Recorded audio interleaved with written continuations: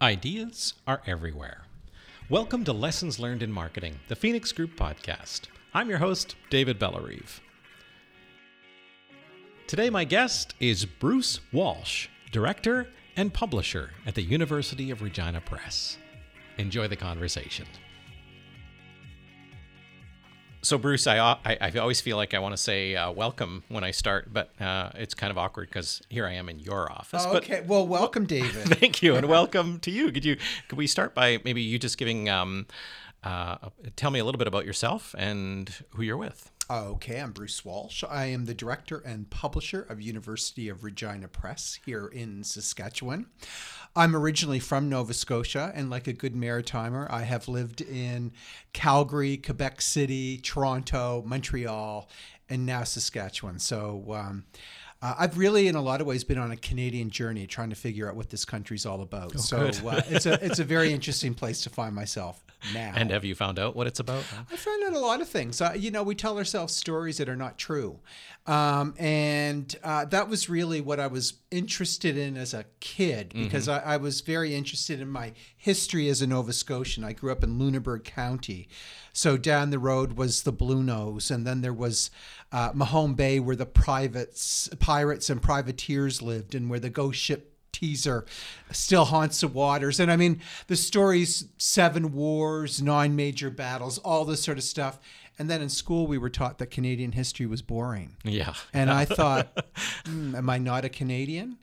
Why isn't my history a part of the Canadian history? And so this is really did capture my imagination, and it's kind of what I'm about, really, in a lot of ways. Well, that explains a lot about what you're doing here at the University of Regina Press. That's right. So I know this is going to be unusual for people listening because it's a marketing podcast, but I'm fascinated by the University of Regina Press from many aspects, but also from a branding and marketing side, because you've been in publishing circles anyway, at least, and I think outside that too, making quite a name for yourself and for the press. Tell me the journey that this place has been on. Well, it goes back to Nova Scotia again, and being very interested again in the history of the place. And we used to drive to my grandmother's place in Cape Breton, drive through the largest reserve in the province called Eskasoni. And I was really very intrigued by that, because I knew that the Mi'kmaq, this was their land. Where I'm from, I mean, there's Tatamagouche, there's Ekum-Sekum, there's Antigonish, there's all of these places, Shubenacadie, with Mi'kmaq place names, but no Mi'kmaq people. So my question from my parents was, where are all the Mi'kmaq people? And why, if they used to own Nova Scotia, are they now so poor? And my mother, at one point, got mad at me. It was like, we don't know. So I was really curious. This is a kid's question. And then in grade 12, we had an elder come into my classroom in Cobequid Educational Center, another Mi'kmaq name, and gave us a real history of the country. And it just horrified me. I was so, because we were taught that we were the benign, nice Canadians. And that, in fact, is not the truth. I won't go into the details of the history of the Mi'kmaq people in Nova Scotia, but it was one of the first genocides in the country. And that's why there are so few Mi'kmaq people here today. And so that was something that I was really very deeply affected by. But growing up, I was also gay. And I was suicidal at 11, and a book saved my life. Oh, wow. And that is why I'm in publishing. Okay. And I'm very interested in publishing books that are transformative to people.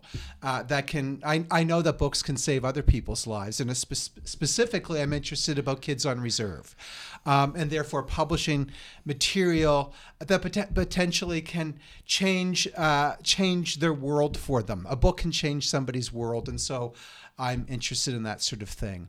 But as a young I became an activist in Toronto fighting censorship. I started at an Oxford University Press, was the first publishing company I worked for. And at the same time, I was an activist defending the gay bookstore in Toronto against Canada Customs censorship. So they were grabbing everything from poetry to novels to safe sex information. And this was at the height of the AIDS epidemic, and my friends were dying, and the federal government had a policy in place that was helping to kill them. So I was a I was an enraged activist at that time, and extremely effective. And I was involved in 3 court cases, but I also became very involved in doing media relations for a group called Censor Stop. And I was able to get stories about Canadian censorship in the New York Times, the front page of the LA Times, the New Yorker, Newsweek magazine. And at that point, the Canadian media started to cover the story. So I was very interested in how we bury things in this country, how we're so happy to point our finger over the border and say, well, at least we're not as bad as they are. And this is the excuse that we use to cover up and censor who we are. And so as a publisher, I'm very interested in exploring that as well. So when you came to Regina in this position, what was here, and what did you see as your vision? Canadian Plains Research Centre Press was being closed down by the University of Regina. They had done a report in which they were told that they should actually open up a university press in its place. I was brought in as the first director of that new entity, University of Regina Press. There were a number of staff members who were already in place, and my first meeting with that team of people, I realized that, okay, these people can do this. We can actually achieve what I think is possible in Canada in terms of not just academic publishing, but in terms of regional publishing. And my goal as a publisher is not just to publish great books and to win awards, but I'm very interested in the transformative nature of what we're capable of doing. And what I'm interested in transforming is publishing in Canada, but also the academy. We have the first book we published, Clearing the Plains, told a history of the country that shocked me when I read it. I couldn't believe it. I thought, oh my God, this is a really important book, and I'm going to do everything in my power to make sure that it gets a reading audience and a public. It's gone on to become the best-selling academic book published in Canada this century, over 25,000 copies in print, and has won many awards and named by the Literary Review of Canada as one of the most influential books published in the last 25 years. But what's happened, and I've been in publishing for 30 years, just about, and I've seen a big change within academic publishing during that time, in which the language of the scholars has become much more closed, and it's much more based on theory, and it's very inaccessible. Right. And the topics have become narrower and narrower, and at the same time, we've seen students stay away from the humanities and social sciences. As this has become the trend, so too has the desertion of those areas of the academy. And so my quest as a publisher is to help do what I can to help reverse that trend. And so we're doing it both in terms of the types of publishing we're doing here, but also we're demonstrating it to our colleagues in the academic sector, and we're also pushing it through competition. So now what's happening, we've been in business for 4 years, and some of the leading scholars in the country are now coming to us to be published. And so that was my goal from the very beginning. It was like, we're going to become a juggernaut in publishing, and through that, we'll be able to attract the leading scholars in the field. So maybe the story starts with that first book. And how do you approach a topic, or how do you make popular, or I guess get time in people's minds for a topic nobody wants to hear and a book nobody wants to read? It starts with the publisher. And my belief, I believe in this. I mean, if I'm excited about something. Well, your passion for it certainly probably drove it, but then is that enough? Well, I also had 25 years of publishing under my belt at that time. I was the director of marketing at McClellan and Stewart, the Canadian publisher. I worked for Margaret Atwood, vice president of Longpen. I worked with all senior people in Fortune 500 companies around the world. So I brought a lot of contacts and probably confidence to the game, and a belief in my ability to choose what is going to be successful. If I think it's a big deal, My job is to transmit that enthusiasm to my team, and then it's my team's job to transmit that enthusiasm to the rest of the marketplace. And of course, we're not trying to influence everybody. We're only trying to influence the influencers. So I know I need to talk to the leading media people. I know I have to talk to book review editors. I know I have to talk to retailers. I know I have to talk to a certain type of scholar. And I know I have to talk to a certain kind of writer. And those are the people who are going to drive my success. So that's really the key. Is it a challenge from little old Regina to get those people to pay attention to you? Absolutely not. Regina comes with a great story. And I mean, that was one of the first things I discovered when I moved here, was really how rich and interesting that story is. So this is a place that hasn't really cared what the rest of the world has thought. And because of that, it really created the foundation of the Canadian identity, which is public funding for the arts. It's where Margaret Atwood and Alice Munro's careers have come from, and socialized medicine. And when we talk about what we love most about this country, that's really at the top of the list. And it also created Idle No More. It's a very innovative and bold place. And so we're building upon really the history of this place. And we are also being very Saskatchewan in our approach to speaking to the rest of the country and to the rest of the world. So I'm very interested in not just publishing for our region, our country, but also for the international markets. So when you're marketing a book, I guess it's marketing, how do you want to put that together? Like, what are the pieces that you need? Is it a story about it, or is it a bigger story, or how do you, I guess, bring that important story out into and connect with first the reviewer or whoever else, the influencers, as you say? What is it that you need to do to get them their attention? I need to believe in the book. So that's the beginning. The Education of Augie Morasti. I read it in a night, and it was like, I think this is a really important book. I think it's a book that it's going to have a big impact on many lives. I didn't realize in many ways how big it was going to be, and continues to be. But you start with that. You start with the manuscript. And then what you need to do is you need to have all of your timelines set up so that you have all of your materials ready in advance, so they suit the retailer schedule and the media schedule. So for book reviewers, for instance, if it's going to be a long lead magazine, then we need to get the material to them 6 to 8 months in advance. If it's going to be a newspaper, we need to get the galley to them 3 months in advance. If it's going to be on the Current, I need to have it in the producer's hands 2 weeks in advance. So we need to know those timelines, and we also need to have relationships. So really, it's all about having relationships with people, and people know me. I say it's a big deal. They're going to give it some consideration. I mean, they won't believe me every time, but I try to be truthful. I try to be honest. I'm not going to try to sell them something that is not going to make them look good. That's my job, is to make them look good in the choices that they're making.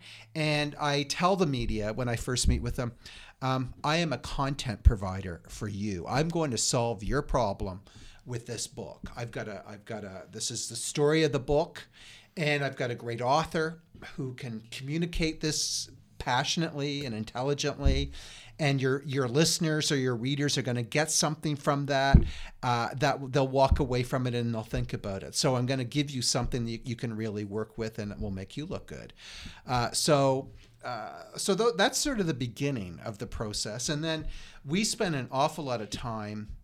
You do not have a hit unless you have a great title. So we spend a lot of time around the boardroom table talking about titles. And of course, an author comes to us with their idea of what a title is. And that 30% of the time, that might be the title that we run with. And we might go around in circles and finally decide that the title that the author has delivered it to us in the beginning is the title that we're going to go with. But often it's not the case. Clearing the Plains, the title was patterns of disease, policies of starvation. And, and it's like, no, that's not the, and, Jim Daschuk, one of our great scholars now, thanks to his book, which is Rewritten Canadian History, at the beginning, he said, I don't think this is how you publish a scholarly book. And I said, it's not. It's how you publish a big book. It's a book that I think that's going to have a big audience. It's going to win awards, become a bestseller, and we're going to treat it like that. So you don't have a bestseller unless you plan it, and you have to put all the pieces in place in order for that to happen.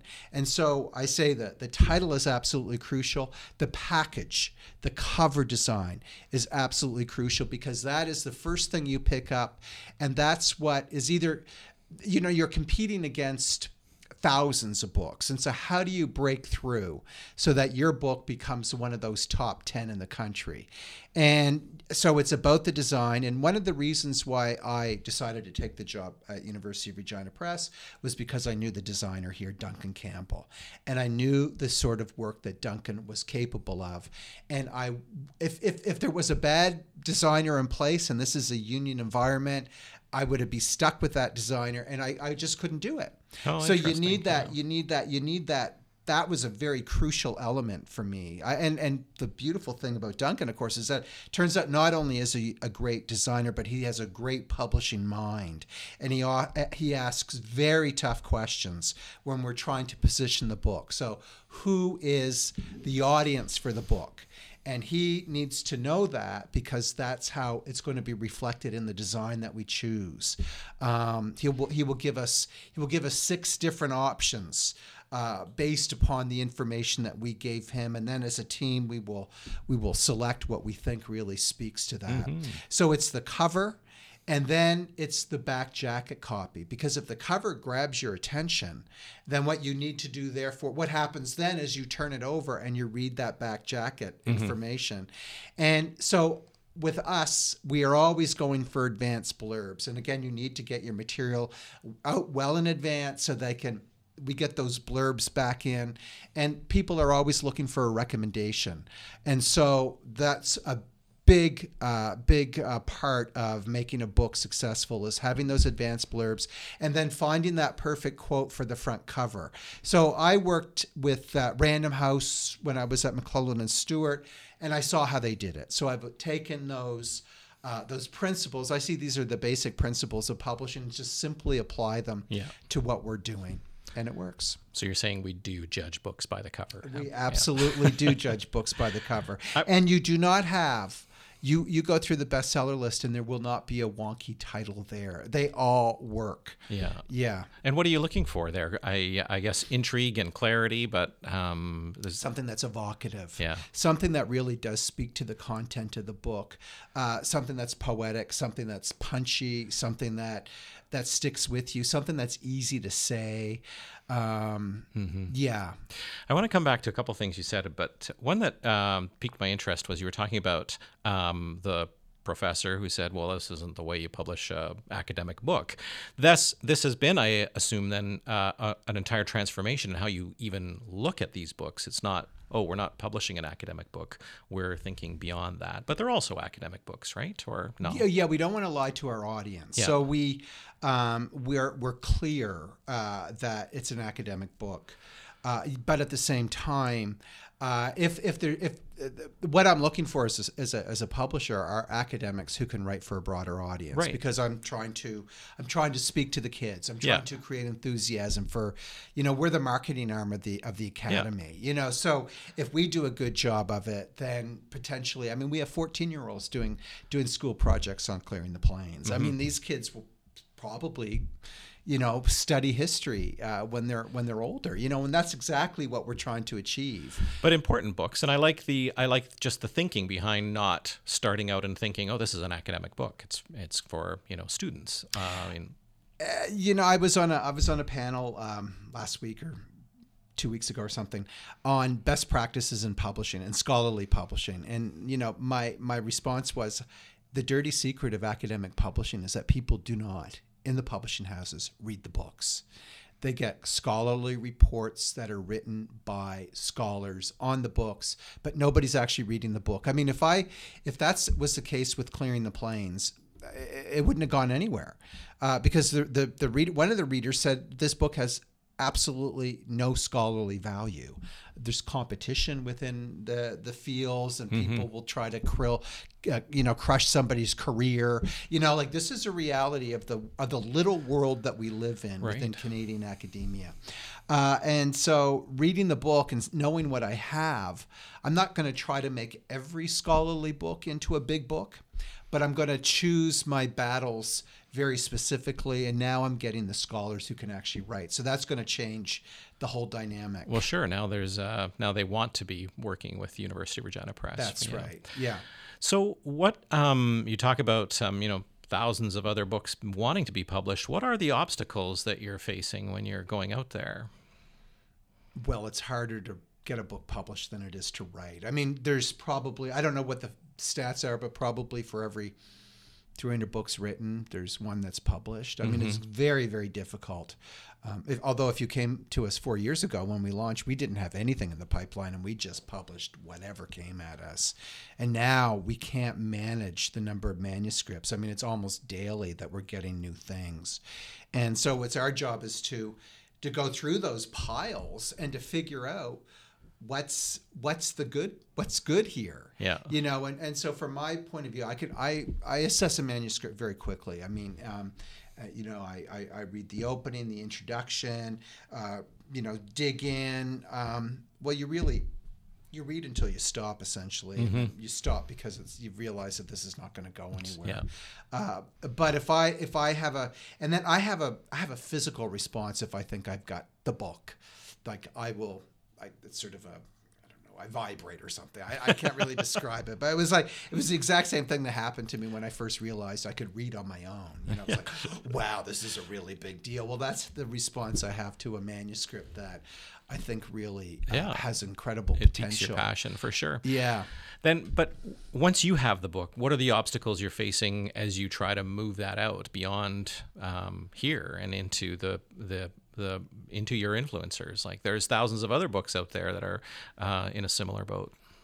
Well, once you have a reputation, it makes it a lot easier. I mean, we've had 6 national bestsellers in the 4 years we've been in operation. I just got an email from one of our sales reps the other day talking. She had just met with Monroe's Books in Victoria. It's one of the largest independents in the country. And he told her that our catalog is the first one they haul out. I mean, there's dozens and dozens of catalogs, and that this season is the best season yet. So that's what we're trying to do, and I knew that was what we were trying to do. I mean, from the very beginning, our job was to create momentum, and then it becomes, and this is the big challenge now, keeping up with the momentum. So how do we manage?